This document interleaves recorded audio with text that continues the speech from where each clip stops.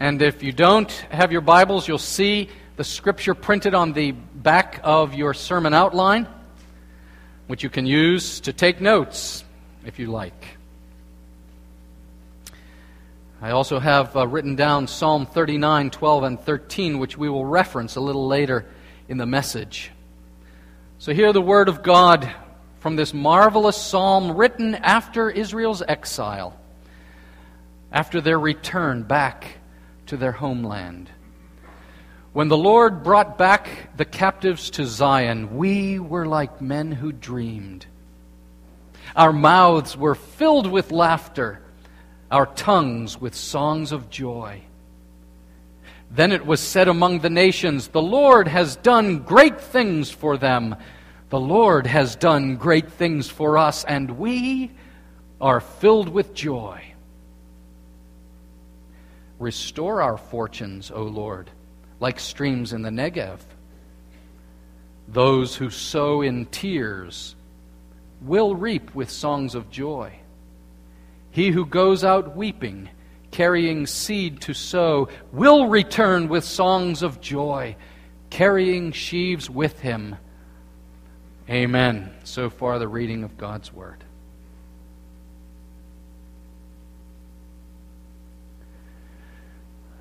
I don't cry a lot.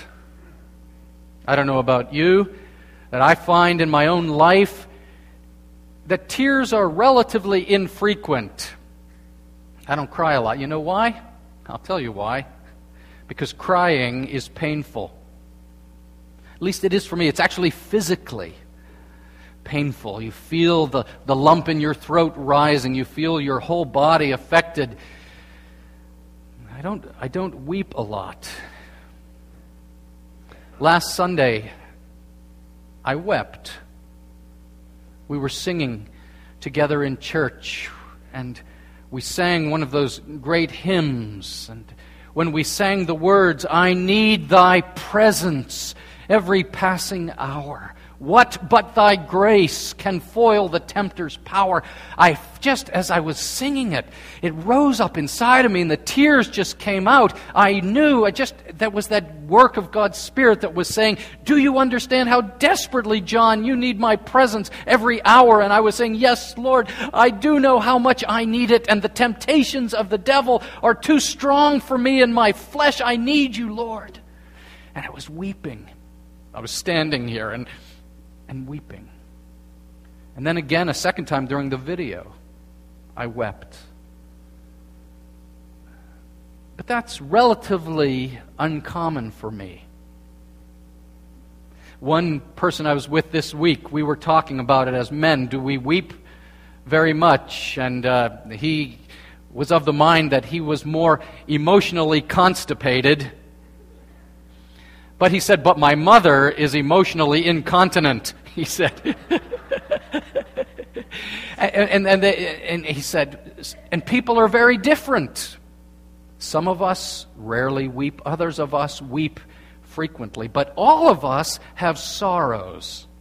And that's what's going on here. All of us have sorrows that run deep in our souls. How do you handle your sorrows?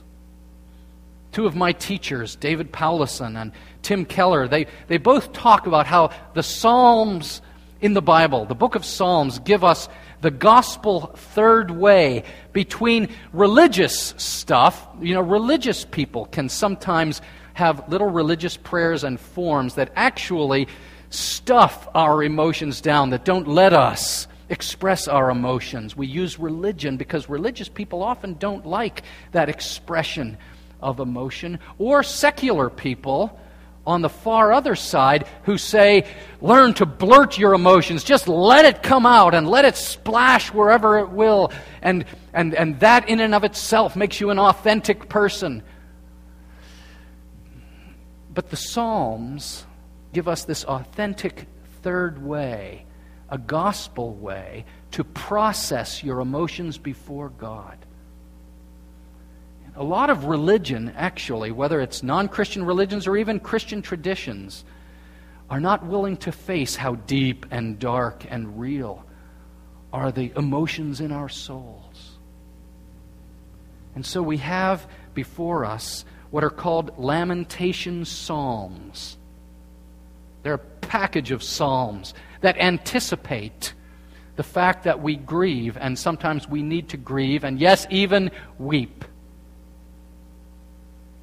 Now this psalm, Psalm 126, is a marvelous psalm. It's laid out in 3 parts. And if you move through the first 3 verses, what you see is the song of the redeemed.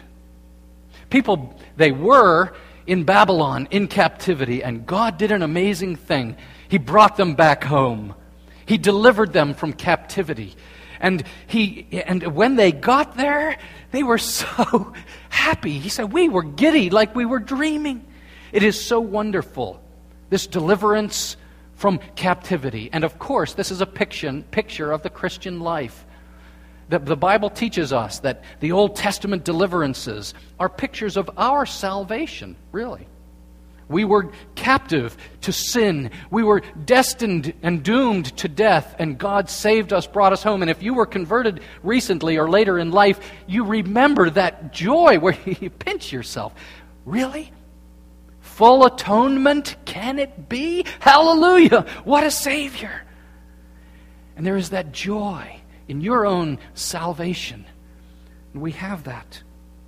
And the nations looked and they said, God has done great things for them. And your neighbors and friends and family, they say, wow, you're a different person.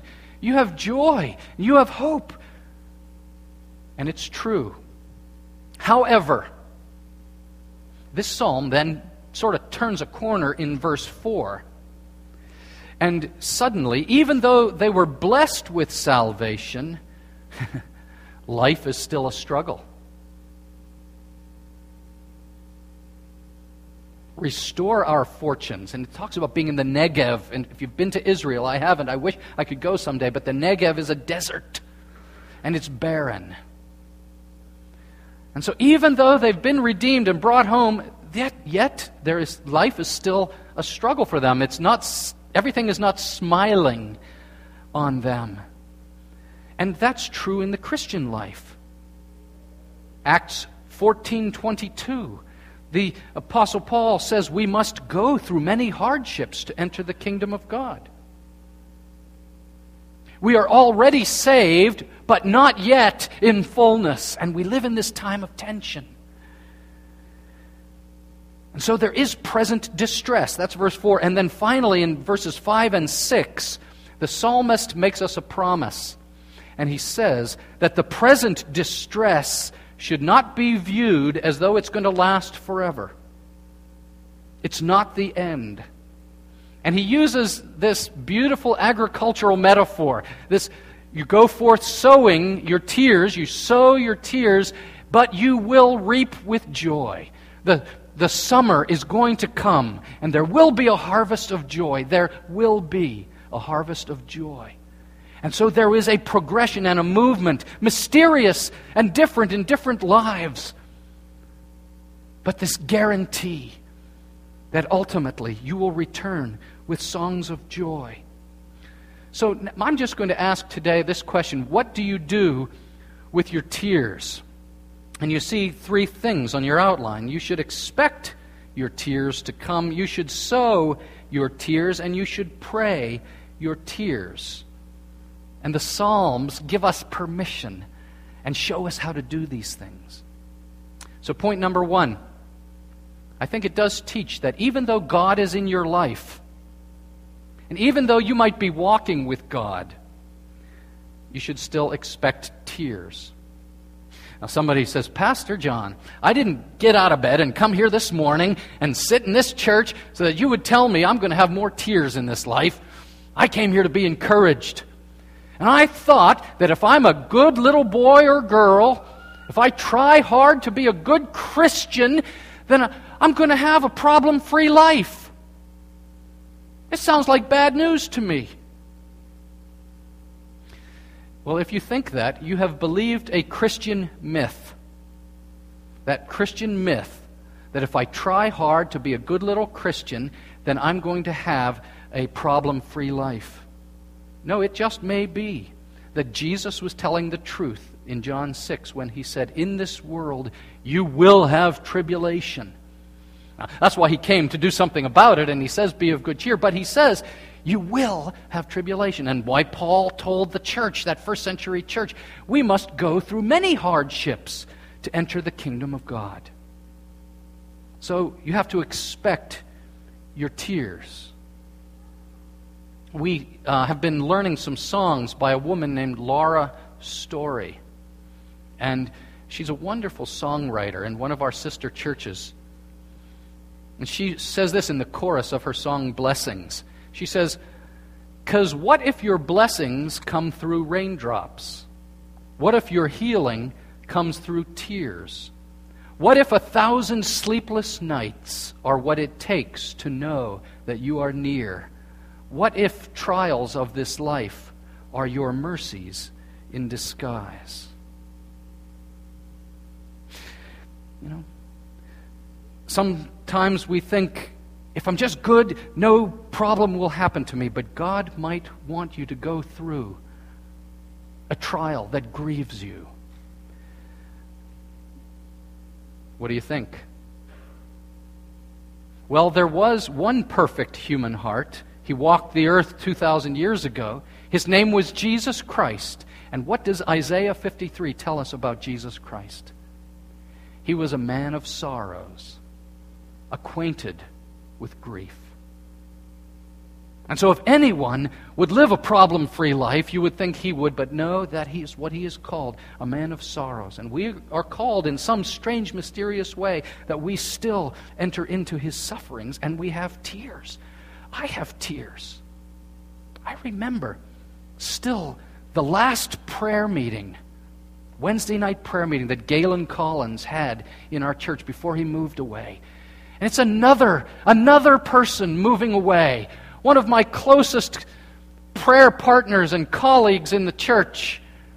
I just cried. I remember, Ann and Lou, your last prayer meeting, the last Wednesday night that you labored in prayer. We're so glad you're here visiting us today. But I cried in that prayer meeting because another friend is moving away.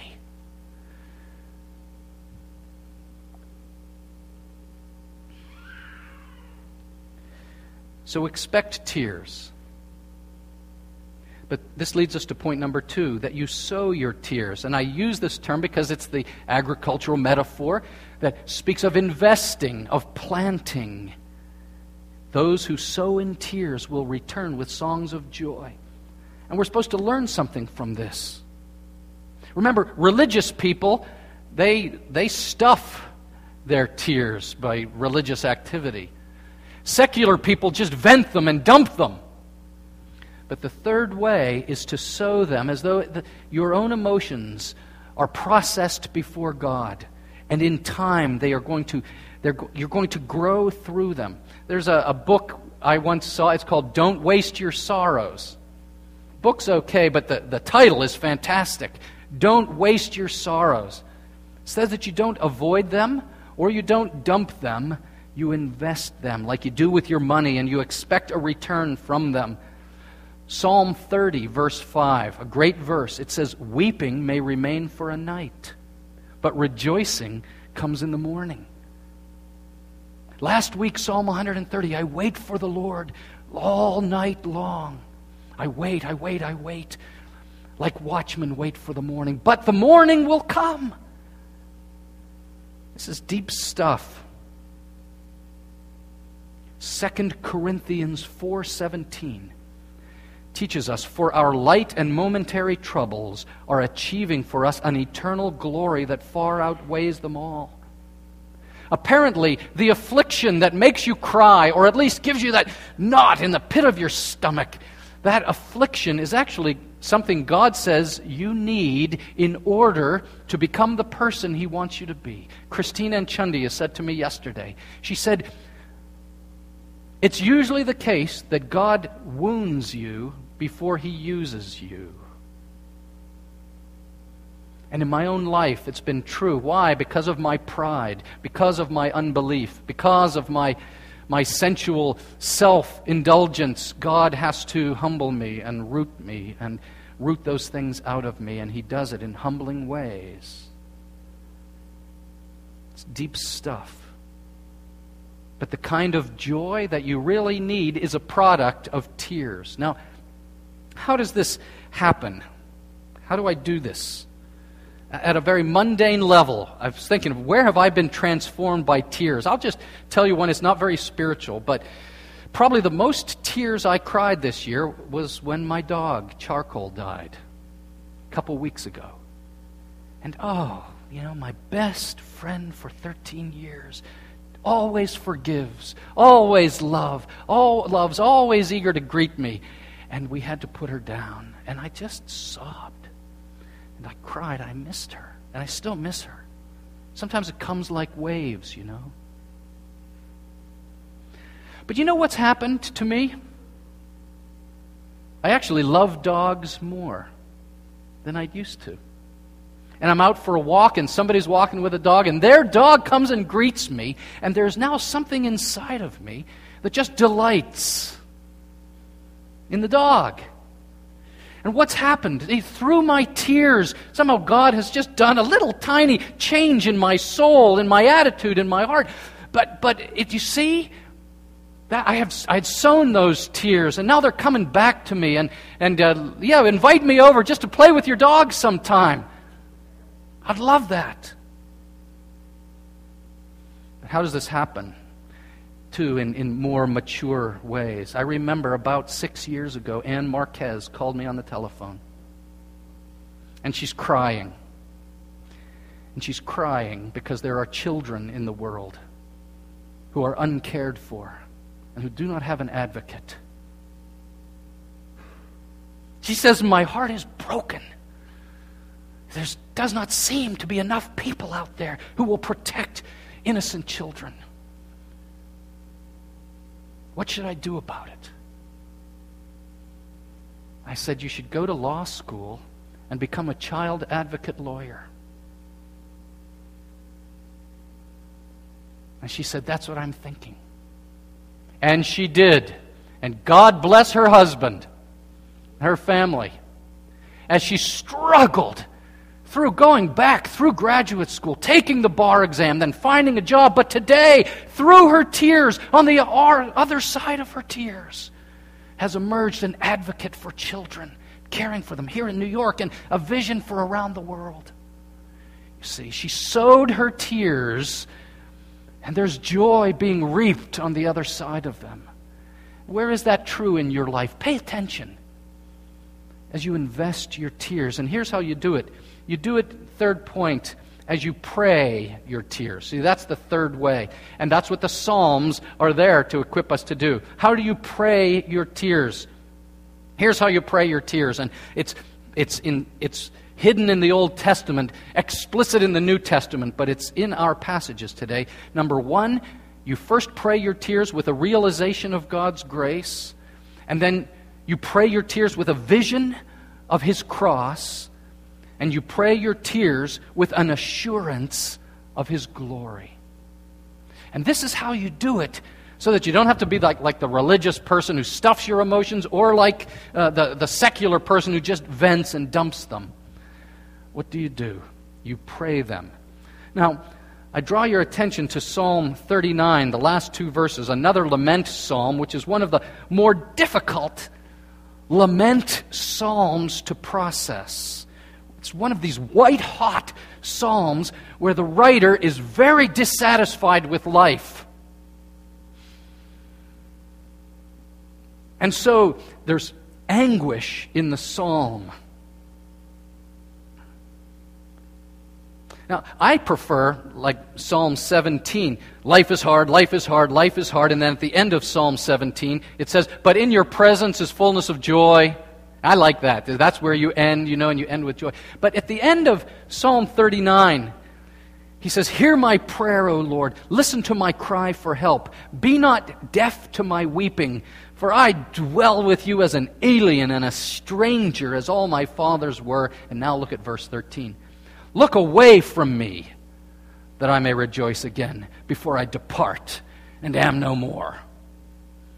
And I think, what's that doing in my Bible? That's not the way you're supposed to talk to God.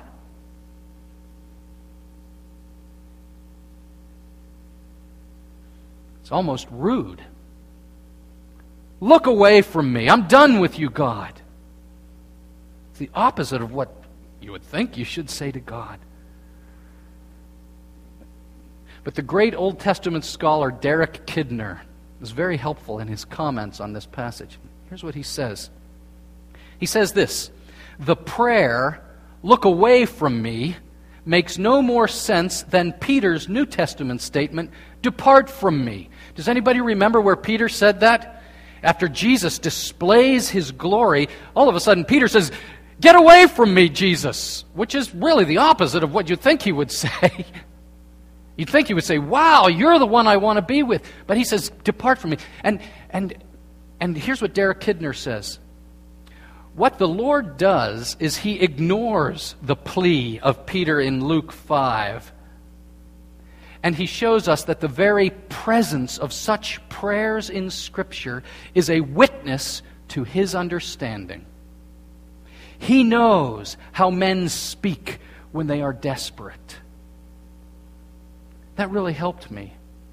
It blows my mind that the very reason verse 13 is in Psalm 39 is to show me that God knows, and He, by the Holy Spirit who inspired all of Scripture, put it there so that we would know He understands how you speak, how you think, how you feel when you are desperate. And that it's safe because God is gracious. Because of His grace, it's safe to be honest with God. We said last week, studying Psalm 130, out of the depths I cry to you, O Lord. Did you hear that? I cry to you, O Lord. Too often we want a nice manicured, well-composed prayer. And the psalmist says, just cry.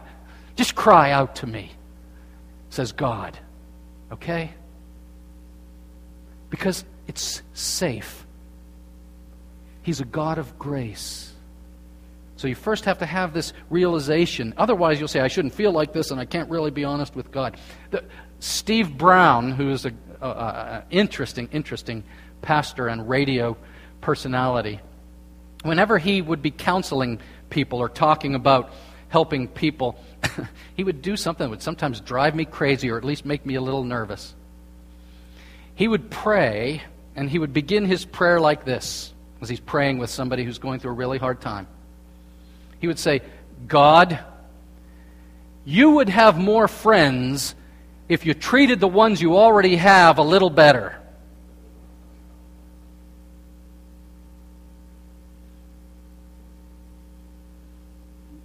Well, it might be irreverent in some sense, but in another sense, what's he doing?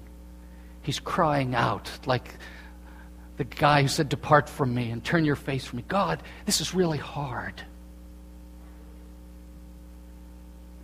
That's where you start. It's not where you finish. It's never where Steve Brown finished. But you are safe. Realize God's grace when you are honest about your emotions. Some of us had parents who never let us express our emotions. Oh, look, boys don't cry. Big girls don't cry. Is that on Jersey Boys? You know, big girls don't cry. You shouldn't feel that way. Yeah, maybe I shouldn't, but I do. Where is it safe to be honest? The only place it's safe is with God. Secondly, then, you plant your tears with a vision of His cross. And this really flows right out of the same point. See, why is God so understanding? Who is this God, again, Derek Kidner, who understands my cry of dereliction? What's a derelict? A derelict is a homeless person whose life is a mess. They are just a mess. Who is this God who understands people who are a mess? Well, we have the only God who claims that He became a man of sorrows, who became acquainted with grief, and who was sorrowful to the point of death. Our God, through His Son, God the Son, knows what it is to experience, to look to heaven and find heaven shut. It happened in the Garden of Gethsemane, didn't it, to our Savior Jesus Christ. He knows what it's like to look to heaven and feel nothing. He knows what it's like to look to heaven and feel forsaken, to be the derelict one. Jesus was on the cross, and He says, "Why have you forsaken me?" Because He is forsaken. But He was forsaken so that you never will be forsaken. Do you understand? You will never be forsaken. He said, "I'll never leave you or forsake you." And through His death on the cross, He now has opened the way to the bosom of the Father. You can come to the Father. Here's the point. If you pray your tears, "God, I'm a mess, I'm sad," but you have a sense of the cross, it will change the way you even look at your sorrows. Yes, you're still weeping, but now you say, "But Lord, you suffered so much for me. And somehow you are in this with me." And I'll tell you what happens when you pray your tears with a vision of the cross. It begins to erase your self-pity. Some of us are quite skilled at self-pity. And self-pity is ugly. Self-pity. See, you can have tears. You can weep. Jesus wept all the time. It's not wrong to weep. But self-pity makes you a small and unpleasant person to be around. It does. You get touchy. Everybody's against me. And then people don't want to be around you. But when you pray your sorrows with a vision of the cross, Jesus begins to transform you, and you see that He loved you. He won't forsake you. And even there in the middle of the cauldron and the turmoil of your life, you say, "Lord, you are with me." And even if you say, "Why me?" it's still not with self-pity. Because you know the Lord is for you. And He will take care of you. So, plant your tears in a realization of His grace. Plant your tears in a vision of His cross. Why? God departed from Him at the cross so that He would never depart from you. That is to your advantage. And then lastly, you plant your tears in an assurance of His glory. And this takes us back to Psalm 126 at the end. For those who sow in tears will reap with songs of joy.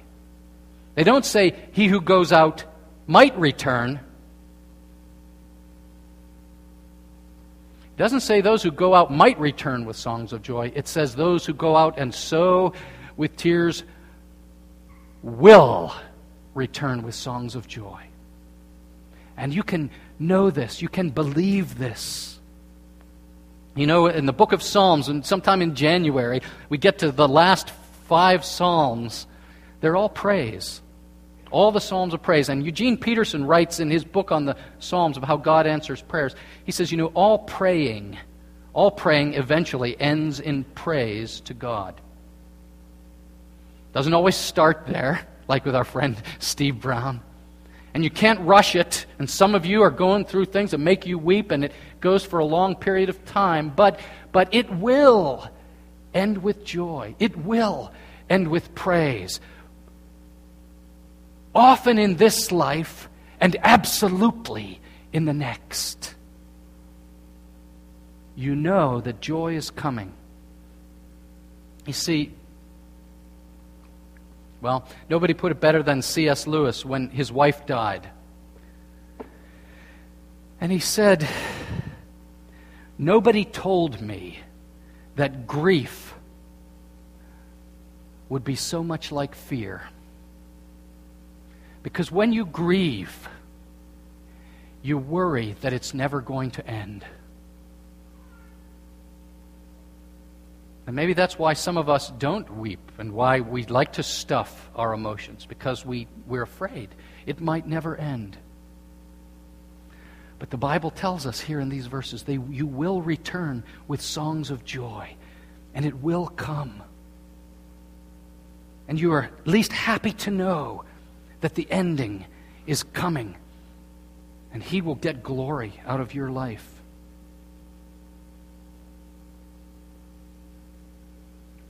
Are you persecuted? Do people pick on you because of your faith? Jesus says, "For great is your reward in heaven." Have you lost your worldly goods? Are you teetering on bankruptcy? Have you experienced what it is to just lose big time of your money and your stuff? Jesus says, "For you will be repaid at the resurrection of the just." Are you mistreated unjustly and you have this temptation for revenge, and yet you know the Bible says don't take revenge, and you're just crying because you've been so unfairly treated? And God says, "Vengeance is mine, I will repay." It will all be worked out with justice in the end. And you may be killed for your faith. Oh, not us, but today in Syria, today in Indonesia, today in China, today in Egypt, there will be people put to death for their faith in the Lord. And even if you are killed for your faith, nothing will be able to separate us from the love of God, which is in Christ Jesus our Lord. We are more than conquerors through Him.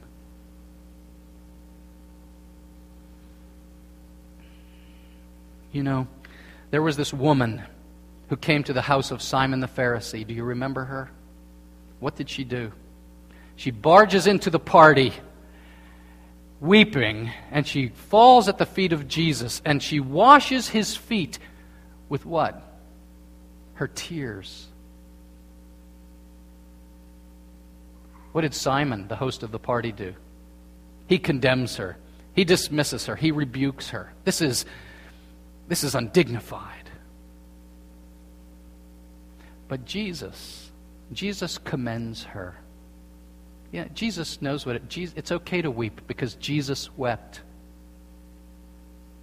And He welcomes her. And because you know these three things, you can weep too. You have permission to be honest with God about your sorrows. And the Psalms will speak your words for you to the Father, and He will receive them because He's a God of grace, because He's the God of the cross, and because He's the God of joy. And when you get to heaven, there will be no more tears. Of the last century, 2 centuries ago, Octavius Winslow. Listen to this as we finish. In heaven there will be no more tears. It is tearless because it is sorrowless. It is sorrowless because it is sinless. It is sinless because it is the dwelling place of the Holy Lord God and of the Spirit of just men made perfect. How magnificent is the description. For God shall wipe away all tears from their eyes, and there shall be no more death, neither sorrow nor crying, nor shall there be any pain. So you may weep now. And you are free in this church. If Tony or Martin or somebody calls you to worship and says, "Stand and sing with us," and you say, "I feel like sitting and crying," you sit and cry. Hopefully someone sitting near you will notice, come put their arm around you and comfort you. I hope, church, let's always look for somebody who's crying here with us.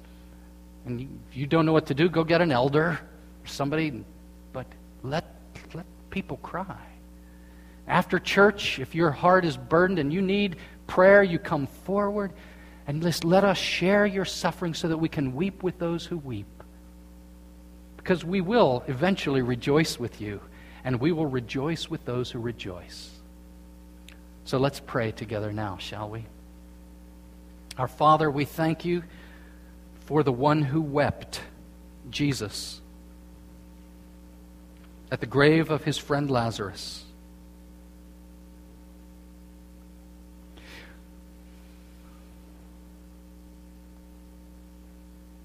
And we praise you that one day there will be no more tears for us. Until that day, could we rest in your grace? Could we have a vision of your cross? Could we believe that you are going to bring joy again to us? And so pray our tears to you. Teach us these things, O Lord our God. Teach us. Thank you for the book of Psalms. The divinely inspired way to grieve. Thank you. In Jesus' name, amen.